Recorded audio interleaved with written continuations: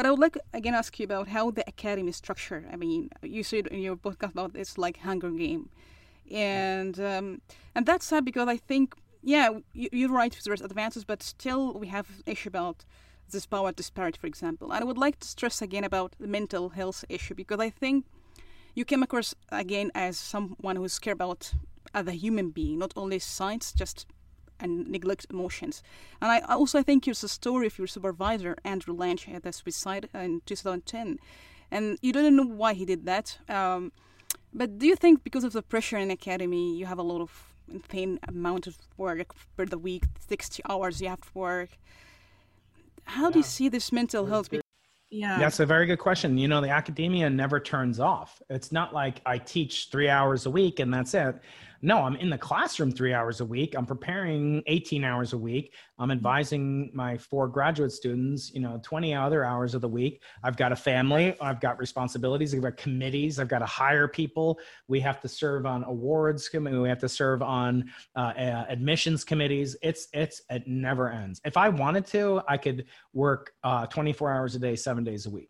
But the most important thing for my sanity, and I do want to say very briefly, after my book came out in the fall of 2018, a man who's thought he was in the running for the Nobel Prize in economics took his own life after finding out that he did not win the Nobel Prize for very similar work. This is for work revolving around global warming, I believe, climate change and economics. And we can't say that losing the Nobel Prize caused him to commit suicide, but his friend said he was despondent about that. And it took place right after the announcement. So I do feel like, as I say, I don't know if my beloved advisor, Andrew Lang, took his life in any way because he was overlooked. It is ironic in some sense. His ex-wife won the Nobel Prize in chemistry last year, Frances Arnold, in 2018.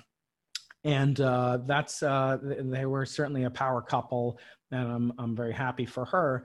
But she's gone through great pains too, and it's just amazing. She lost a son, she had breast cancer, she lost her ex-husband, who she was close to, the father of her children, and so how do some people react one way and others react another way? It's hard to understand. But getting to your point of the Hunger Games, yes, it never turns off.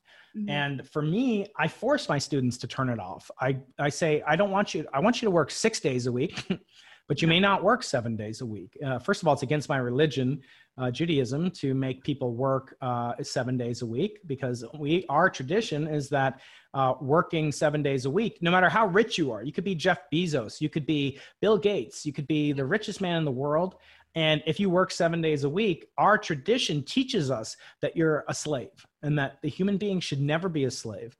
You're a slave to no one but God, and that you're not even a slave. You're a servant, but you have free will, and that the way that you exercise it is, in my mind, I turn off my phone, I turn off work, I don't answer emails, I don't do podcasts, and these are things I love. It doesn't feel like work, but still, if I don't take a Sabbath, a rest once a week, who is in charge of my life? This device? I don't want that to be the case.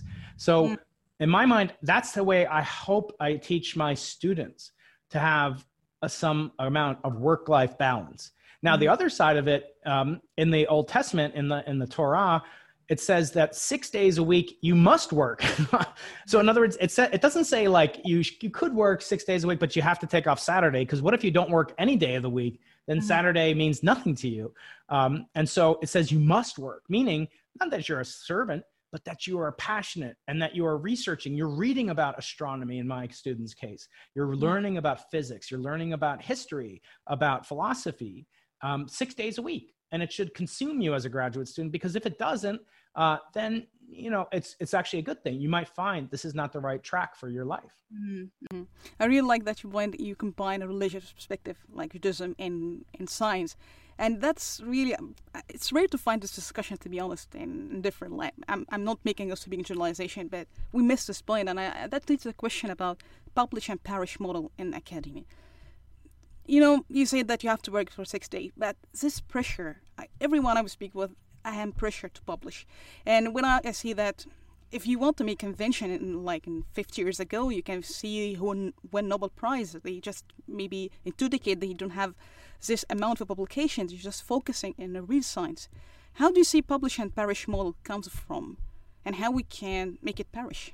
Yes, that's a that's a very good point. It's not that old. It's not that long. It's not like Galileo was publishing in journals, etc. Most of the time, they were publishing books. A lot of times, they were popular books. Newton, obviously, and then finally they had the Royal Society, and eventually they had Nature magazine was really the first journal. And I always point out, there are many instances where someone like Einstein, after he won the Nobel Prize, he would write a letter to the editor. He would say, actually, a few days ago, a young man named Mr. Mandel came to my office and asked me a question, and this is what I thought about it. And then he went through what's called weak gravitational lensing, which he thought would never be detectable. Like many things he said were wrong and mistaken because we did detect them. In fact, we measure them with the observatory pictured behind me at the Simons Observatory is going to measure that. And we already have with many of the instruments there currently. And so it's funny, great people can have great flaws. And certainly Einstein did. He was not rumored to be a great father to his kids.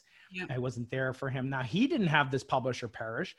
He made a lot of, great accomplishments younger in life. And then later in life was kind of a little bit too overcome, as my colleague Sabine Hassenfelder says, by being lost in math, trying to find a theory of everything from purely mathematical principles, essentially. But the publisher perish model is not that old. I think a lot of it is going aside because of media like this. I had on, the other day, Professor Sean Carroll of Caltech in Pasadena, and we talked about a recent result, an abstract that we both read about what's called cosmic birefringence. It's not so important. It was submitted to Physics Review Letters, which is arguably top 1 or 2 impact factor journal, a result of many, many years of work by Ichiro Komatsu and his student, co-worker in Miami and UT Miami. And that work generated a lot of controversy. And then so we started to analyze it. But because it wasn't put on the archive, which is an open source, free publication, no barriers, no hurdles, no Hunger Games, we couldn't analyze it because it's not public. And I think that model is going to go away. I think the journals like Nature, like Science, are going to have to adapt. That science is done nowadays by people working, in large groups and working on very important projects.